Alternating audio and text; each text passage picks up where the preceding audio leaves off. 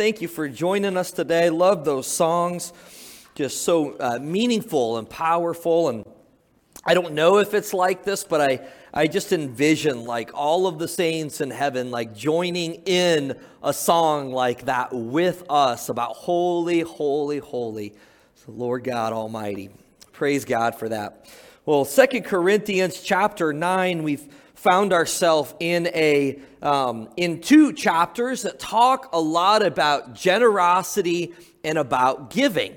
And as we mentioned last week, sometimes like it can just seem like a maybe awkward thing within church when we talk about those types of things because of maybe some of the experiences people had, really just odd and goofy and high pressure things of the church just trying to like get as much as they can out of people to give, and just some really extreme things that people have gone to do that. And so sometimes people envision like the church only wants my money because of an experience that they've had.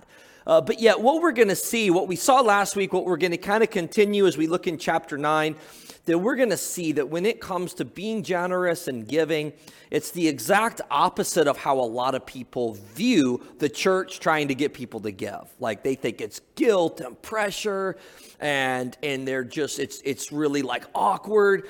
But yet what we see is like, that's not what the scripture teaches about money, about giving. That giving should be out of free will, it should be out of joy, it should be something that we want to do, not something we feel coerced or pressured into giving. So last week we talked about 9 principles of generosity. We had 9 points of the sermon. This week we have 3. So you're welcome. It's not as long as last week. But just in review, we'll list these. We talked about the principles of generosity. Generosity is a result of God's grace in our life. That giving flows out of God has been gracious to us. God has been generous to us. And God has done a work in our heart to want to be generous with not just what we give, but it's more of how we live. It's a lifestyle. Generosity is not about equal giving with someone else. It's not about comparing with someone else, but it's about sacrificing in our own life. Generosity starts when we have little, because Paul gives an example to this church in Corinth. He uses an example to them about a group of churches in the Macedonia region, and he said they gave out of their deep poverty. In other words, like we probably wouldn't be that impressed if we saw what their dollar amount was, because it was probably insignificant. But what was impressive is they gave, even though they didn't have much, they did what they could. They did what they could. So we see it starts even when you have little. Generosity produces joy. We're going to see today, God loves a cheerful giver. It should be out of wanting to. Generosity is in proportion to what God has given to you. Generosity, or God takes our generosity and it goes way beyond what we are capable of doing. Generosity, again, is something you should want to do. It shouldn't be forced or coerced.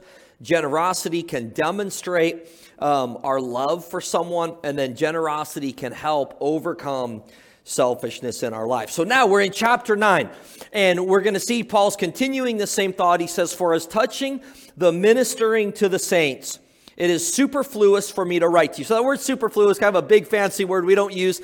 He's just saying, look, it's not even necessary for me to write this. And it almost seems like it's a little bit of like sarcasm that he's using, almost like how we would sometimes, to someone, we might say, hey, I don't even need to tell you this, but then we proceed to tell them.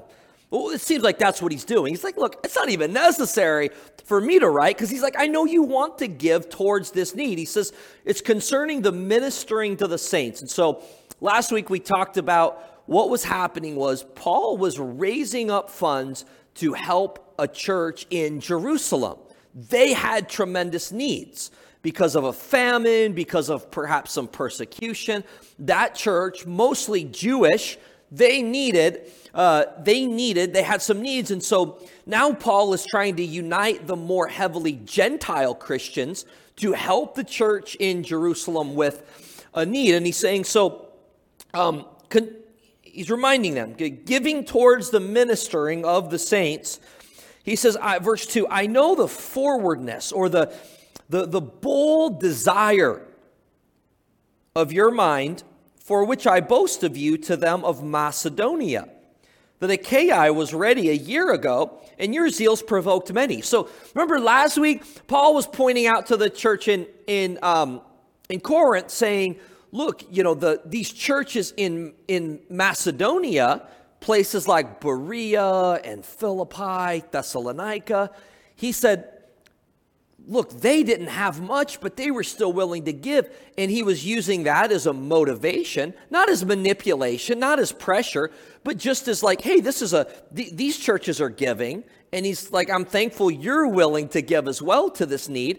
But now he's saying, look, your zeal, your desire to give towards this need, that zeal is contagious. And so, again, not in a pressure or manipulation or even a comparison game, but it's just like how sometimes maybe we need a little nudge, a positive nudge. We see someone's passion for something, and it just like, it helps us get excited about the same thing. And he's saying, look, your passion, this passion is contagious.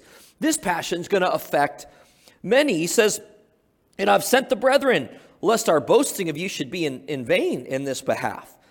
He says, lest happily, if they of Macedonia, if they were to come with me, he says, and you're not prepared, he's like, then all this boasting would be of, he said, we'd be ashamed of this confident boasting. So in other words, saying, look, if I had somebody from Macedonia who I've been bragging about of you to, then if they came with me and you're not prepared, it'd be kind of all in vain that I'm talking you guys up so much. So again, it seems like he's trying to excite them he knows God has done a work in their heart to want to be generous and to want to give.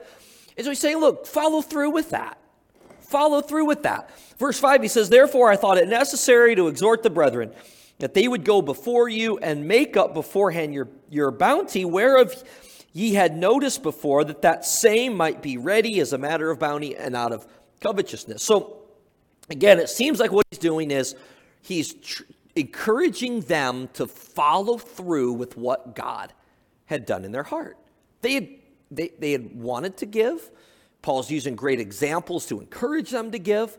And now he's saying, look, follow through with this. So we see, first of all, that when we are generous, that it is a blessing to others. Now that might seem just like overly obvious, right? But what he's pointing out is your generosity, church, is going to help those who have a need. It's going to bless others. And again, he wants them to do it with joy. He wants them to do it not out of guilt, but out of because they want to. But here's what we see, that when we are generous and when we give, it blesses others. That we need to view our life as we are a conduit, not a reservoir. That the things that we have, our time, our resources, it's not just about how can I hoard, how can I take for me and save for me only. It's how can I then bless others as God allows me to, as God blesses me, how can I then use that to bless others? And that's how, as believers, we should live. How can we bless others? Now, this isn't saying that we shouldn't be wise with saving and investing, because the Bible gives us principles about that. And I had mentioned in the first service, it was kind of ironic. John Witter preached a message, I think it was back in May, from our Proverbs series about saving money, investing money, and giving. And he kind of joked how that, the pastor asked me to preach the money sermon, right? And not only that, I skipped town. I wasn't even here for it. But when I listened to it, he did a great job on that. Look, we're not saying that, you can't be wise. In fact, we should be. And maybe you're here and honestly, that's something you kind of struggle with. You're just not, that's just not in your wheelhouse of having a lot of wisdom and knowledge with saving and investing. And I'll say this, we as a church, sometime this year, I don't know the exact date when we'll do it, We're going to actually offer some classes to help with that, to where it's not going to cost you anything. We'll cover all the cost on it, but to help maybe if you struggle with just principles of saving and investing and just maybe being getting out of debt or staying out of debt, things like that. We want to be able to offer that because we think that the Bible actually does talk about that, and it gives us some wisdom. So we're not saying don't save and don't be wise and don't invest. We're not saying you can't enjoy things that God blesses you with. I hope that you can, and don't feel guilty or bad about enjoying those things. However, we need to look at our resources not as that reservoir, but as a conduit. As God blesses me, how can I use that for the kingdom of God? How can I use that to help those in need? We're going to have an opportunity today that Dave Panjwani is going to tell us about to help some believers that have fled out of Ukraine. And there's a way that we as a church, we found out some specific needs, so we know it's going to go directly to those in need, because that's also a principle. Paul wants them to know exactly where their money's going to. It's not some obscure, you don't know where it's actually going to go, but we're going to have an opportunity. And so I say this, if God has blessed and enabled you in a way to be able to help, then do it. And if not, don't feel guilty that, because maybe you're in a point in life you wish you could do more. You wish you could be more generous, but maybe that's not where you're at right now. Well, Paul says in chapter 8 that our giving and generosity is according to what we have, not what we don't have. So don't stress if you're not in a position where you can be generous as far as like this big dollar amount. But again, we need to do what we can. The point is this, though. Paul's saying when we live generously and when we give generously, it's a blessing. It's a blessing to others. And it says we should do it out of a heart of joy. So he says, I'm kind of skipping down, but verse number 7, it says, God loves a cheerful giver. God loves a cheerful giver. That word cheerful, the Greek word is hilarios, where it literally, the root word is how we use the word hilarious. He's saying, and again, we kind of use it in a little bit different way, but the point is, when we give, it should be joyful, it should be cheerful. And honestly, that is, if we're not looking at our resources as a conduit of God using it to bless others, well, then we're probably going to give grudgingly or of necessity. But when you truly desire and want to give, it changes your attitude on it. See, when we spend money on things we enjoy doing, we don't really think much of it. Maybe a certain hobby. Or I remember a couple years ago, I was talking to my cousin, who's an avid gun collector. I mean, he's got, I don't know how many guns. He showed me his arsenal about a little over a year ago. I was like, whoa, he's got so many guns. I was talking to him about a certain firearm and how that I wanted to purchase a firearm. I was like, yeah, I'm kind of looking for just like one gun, that is just kind of like, can be if, when I, at the time it was working on getting a concealed carry and just kind of having that also for like, God forbid I would ever need it for like home defense. And I remember he was just like extremely baffled, like one, like, no, there's different guns for all of those things. Like, what do you mean one? Like one gun? Like, are you crazy? This is, again, somebody that's got like a whole arsenal of like 40 plus guns. But when it comes to spending money on things we enjoy, it's like, we don't really think that much of it. I'm sure his spouse might think differently on that. But when it comes to something we enjoy, maybe a hobby, maybe maybe it's not a gun, maybe that's not your thing, but maybe it's a motorcycle, or maybe, whatever it is, it's like, well, your passion, or things like for your kids' sports team, or for their music, or whatever whatever your family's racing. We got our racing fans right here, right? Whatever it is, the hobby, we think, well, yeah, of course it's going to cost. Of course it's going to cost. Well, what our desire should be, that God does such a work in our heart that when we're giving maybe to those in need, when we're giving to the kingdom of God, it should be, of course, it's going to feel like a sacrifice, right? But it should feel like, no, I want to do this. I'm enjoying this, a cheerful giver. And so no doubt Paul, who had a Jewish background, had this picture in mind. So in the Jewish temple, they would have two different chests. And one would be people would give what was just kind of expected, like their tithes, where they would give towards that. And then they would have another chest that would be what was called a free will offering. And Paul's like, I want you to look at all of your giving and when you're being generous as you're doing it free will out of a heart that wants to. It's not grudgingly. It's not of a necessity. In other words, you don't feel like, oh, I have to give this. It's no, you get to do this. So when we give, when we're generous with our time, with our money, with our abilities, when we're generous with that, you know what it does? It blesses those in need. But not only that, secondly, when we're generous, it actually is a blessing to ourselves as well.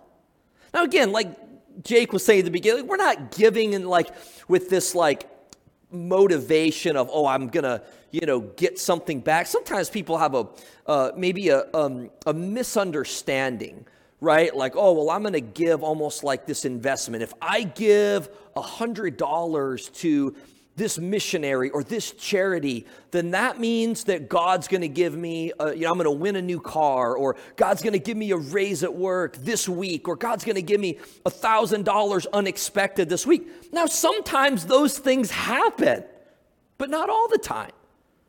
And so and you've heard us many times refute something called the prosperity gospel, right? That teaches that basically God wants every person to be wealthy, and God wants every person, to live a really healthy and prosperous life, materially speaking. But the thing about that is this.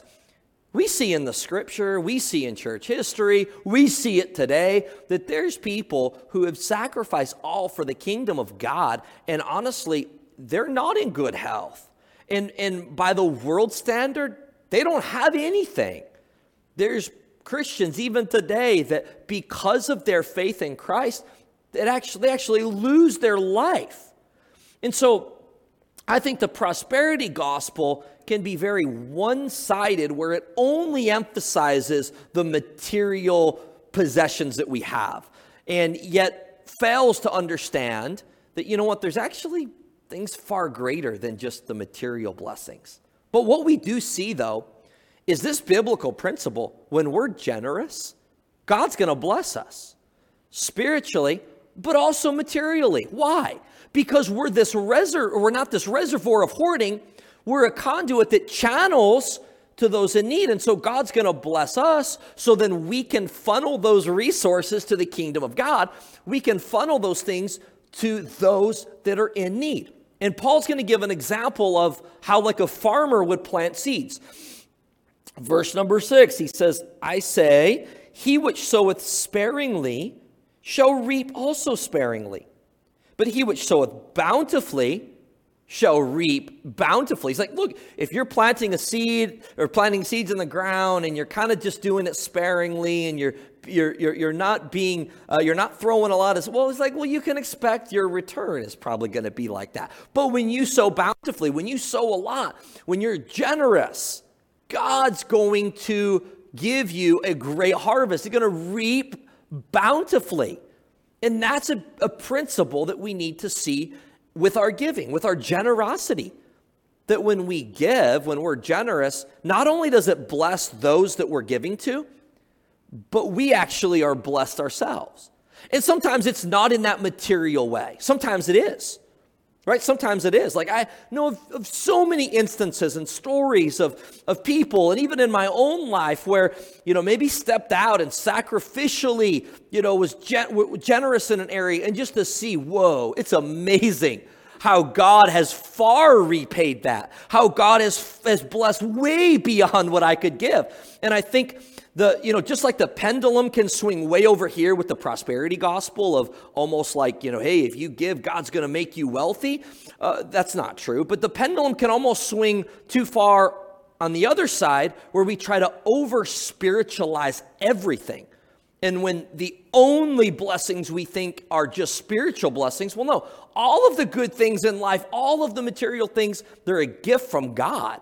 So be thankful for it. Don't hoard it. Be a conduit to bless others as God has blessed you. So Paul's saying, look, you're going to be blessed. Not only are you blessing this church who's in need right now, but you yourself are going to be blessed. In fact, there's a verse we love to quote, and I love this verse. It's one of those like picture frame worthy verses. In Philippians, it says that my God will supply all of your need according to his riches and glory by Christ Jesus. And many times we'll quote that verse, but here's the background of that verse. The church in Philippi is part of that church of the Macedonia region, and they're giving to another church in need. They're giving to help meet Paul's needs so he can then do what he's doing in ministering the gospel to so many people. And what Paul's saying is, look, yeah, you're giving and yeah, you're sacrificing, but don't stress.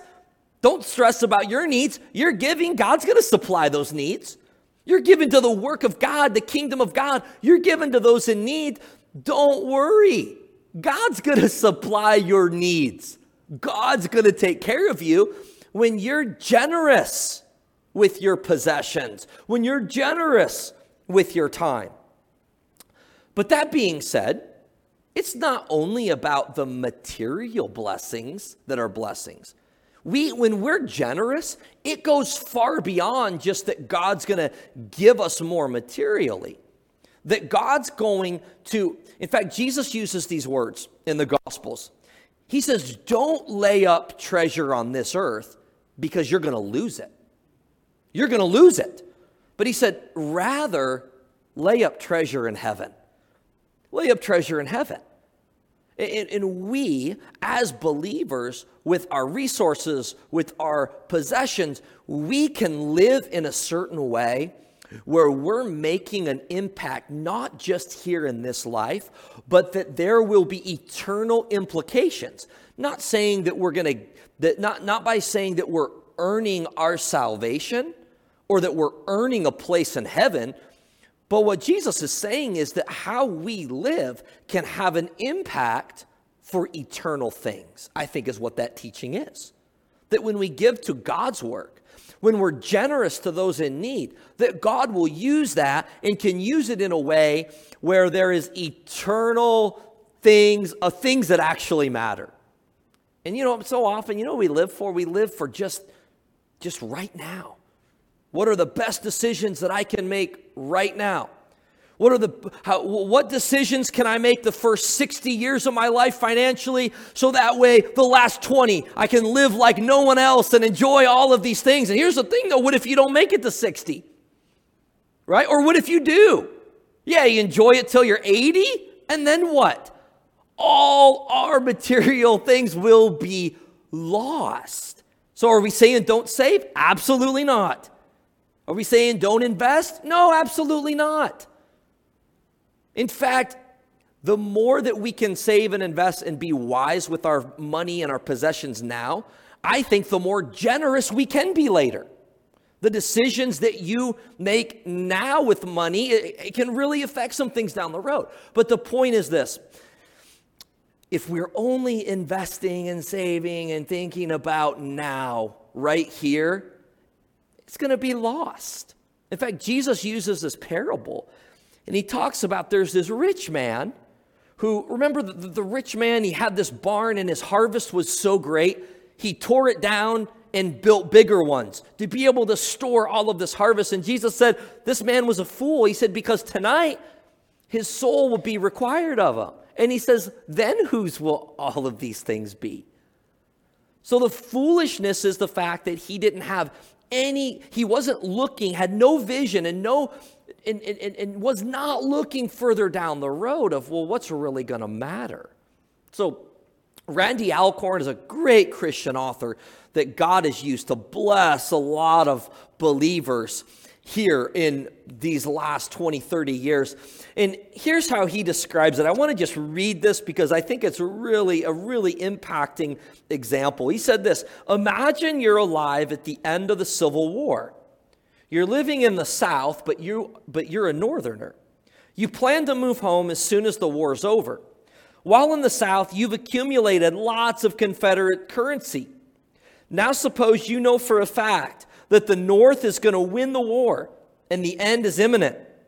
What are you going to do with your Confederate money? Well, if you're smart, there's only one answer. You should immediately cash in your Confederate currency for U.S. currency, the only money that's going to have value once the war is over. Keep only enough Confederate currency to meet your short-term needs. As a Christian, you have inside knowledge of an eventual worldwide upheaval caused by Christ's return. This is the ultimate insider trading tip. The earth's currency will become worthless when Christ returns or when you die, whichever comes first. And either could happen at any moment. So what's the point? Look, understand that yes, we do have needs and we have to have money and possessions for the basic needs that we have here on this earth. Things like food and clothing and a place to live, right? So nothing wrong with having those things, but don't hoard. Don't just stockpile. Yeah, be wise with saving and investing, but understand that we are a reservoir. Or that we're not a reservoir, we're a conduit. That those things should flow through us to be able to help those in need, to be able to impact the kingdom of God. Randy Alcorn also uses this illustration in contrasting about treasure on earth and treasure in heaven. And he gives the example of a missionary, young missionary by the name of William Borden. And perhaps you've heard that name. I know that I've referred to him in the past in different sermons. What's so significant about William Borden was that he was an heir to great, great wealth. And yet he felt God leading him and calling him to not live just a life of comfort and ease and enjoy all the wealth. He felt that God was leading him to go and to give the gospel to Muslims in Egypt. And so William Borden, and there was a lot of opposition. People telling him, "You're crazy, man. You've got it made. You are all set." And yet God called William Borden to take the gospel to Muslims. And William Borden went to Cairo, Egypt, and preached the gospel there. But yet William Borden, at age 25, contracted spiral meningitis, and he actually passed away. William Borden, here's a picture of his burial site in Cairo, Egypt. There's actually a group of American missionaries. They went on a missions trip, and they found this tomb. I think we have a picture of that. And they were there at, maybe not, but they were there at the tomb of William Borden. And it was kind of an obscure burial site. And they said it was just kind of off the beaten path. And that was where William Borden was buried. He was buried just in a kind of an unknown place with other American missionaries.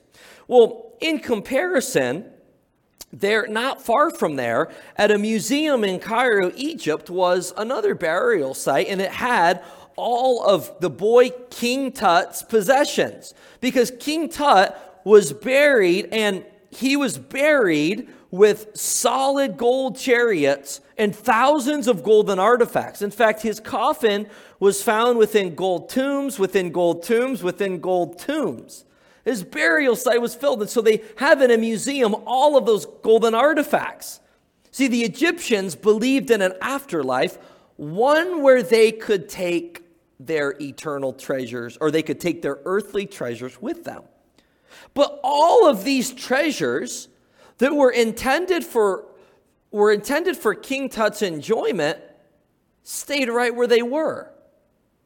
They stayed right where they were. That is until 1922, when Howard Carter discovered this burial chamber. They hadn't been touched for thousands and thousands of years. And what's so amazing about this is the contrast between the two graves. William Borden's grave was obscure, dusty, hidden off the back alley of a street littered with garbage. King Tut's tomb glittered with unimaginable wealth. Yet, where are these two young men now? One lived in opulence, called himself a king, and he's now in the misery of a Christless eternity.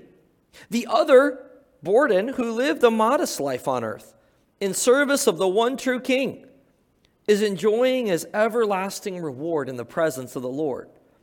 Tut's life was tragic because of an awful truth that he discovered too late. He couldn't take his treasure with him. William Borden's life was triumphant. Why? Because instead of leaving his treasures behind, he sent them on ahead. In fact, William Borden, on his tombstone, it says this: apart from faith in Christ, there's no explanation for such a life. Why? Why would he leave all? Well, because he saw that there was something much greater in life, that there was a greater purpose, and that all of those possessions that he could have enjoyed, it would have just been for a short time. But yet, he used his life to impact those that he ministered to for all of eternity, those who came to know the Lord, those who, because of his sacrifice, heard the glorious news of Christ. One lived for now and one lived for eternity. And I ask us this question: how do we view those possessions? How do we view the things that we have? Is it all about what can I enjoy now? Again, nothing wrong with enjoying some of those things. In fact, if we're not even saying like, hey, you need to sell everything and go move to Egypt. In fact, if God's not calling you to do that, please don't. It'd be a really big mistake. But God is calling all of us to live a life of generosity and to live a life where we're not just hoarding and accumulating things for ourselves, but that we actually have a bigger picture. Do we have a bigger picture that our life actually counts for something more than just the things here in this life? So what we see is this. First of all, our possessions our generosity rather, can bless others. But our generosity also blesses us. Why? Because God's going to bless us as we use those things for Him. As we live generously, God's going to bless. And sometimes it's materially speaking.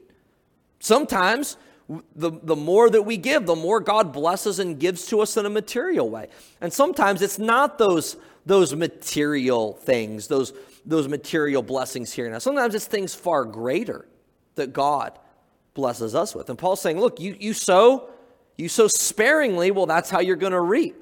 But if you sow bountifully, if you live generously, man, God's going to bless you with that. You're going to reap accordingly.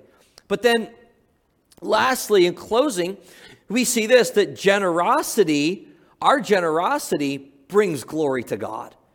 That's what Paul's going to tell them. Look at verse number 11. Being enriched in everything to all bountifulness, which causes through us thanksgiving to God. For the administration of this service not only supplieth the want of the saints, but is abundant also by many thanksgivings unto God. Whilst by the experiment of this ministration, they glorify God for your professed subjection unto the gospel of Christ, and for your liberal distribution unto them and to all men, and by their prayer for you, which long after you for exceeding grace of God in you. So Paul's saying, here's what's going to happen when you're generous. Those that you're being generous to, they're going to give God thanks. God's going to be glorified. In fact, they then will think to pray for you because of your generosity. So we see just this beautiful picture that when we live generously, yes, it blesses others. Yes, it's a way God will even bless us. But ultimately, God's going to be glorified through it.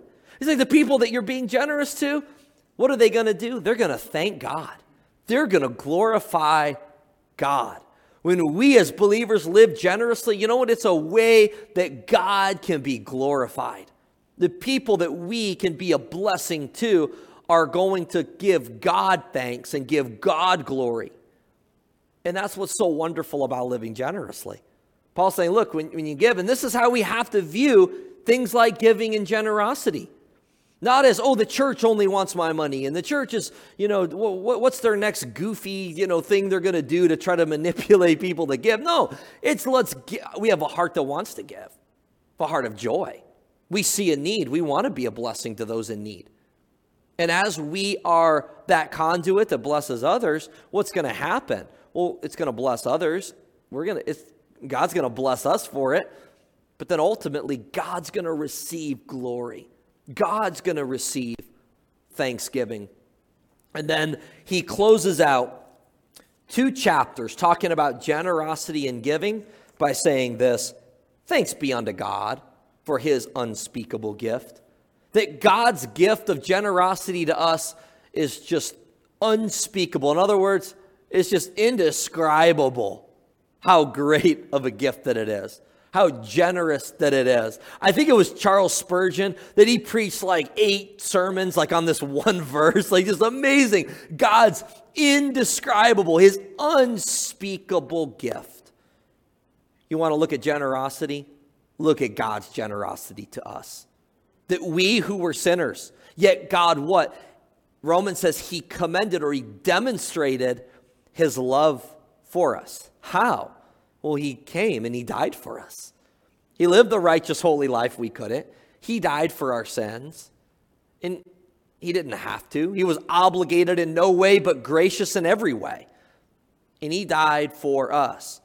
Why should we as believers be generous? Why should we be giving? Well, because we have been very graciously given to. God has blessed us with all of our possessions, but far beyond that, we who are rebels and sinners against a holy and a righteous God can come and gather today, and we can know and have confidence and assurance in our salvation. We can have confidence that we have peace with God through faith in Jesus Christ. Why? Because God was loving and giving, that he gave his Son, that Jesus Christ, who was the Son of God, the second member of the Trinity, came into this world and graciously, generously lived for us a righteous life, died for our sins so that we can experience that salvation in him. So if you're here today, you don't know the Lord, you've never experienced that gift of eternal life. And maybe for you, it's just a confusion of like not realizing it's a gift. You can't earn it. You can never earn it. You can never achieve it. It's the gift of God. And maybe you've never truly accepted that gift by believing and putting your faith in Jesus Christ. Today I have good news. That gift is extended to you. God's love for you is so great that he wants you to know him as your personal Lord and Savior. So trust him today. Turn to him by faith today. And for those that are here that know the Lord, that we've been saved, we've been redeemed, may we recognize, wow, God has been so gracious and generous to us. May that generosity and giving now flow through us to others. May we share that good news of the gospel. May we look at God has given us so that we can be a blessing to those in need. And I know that this church, we do that.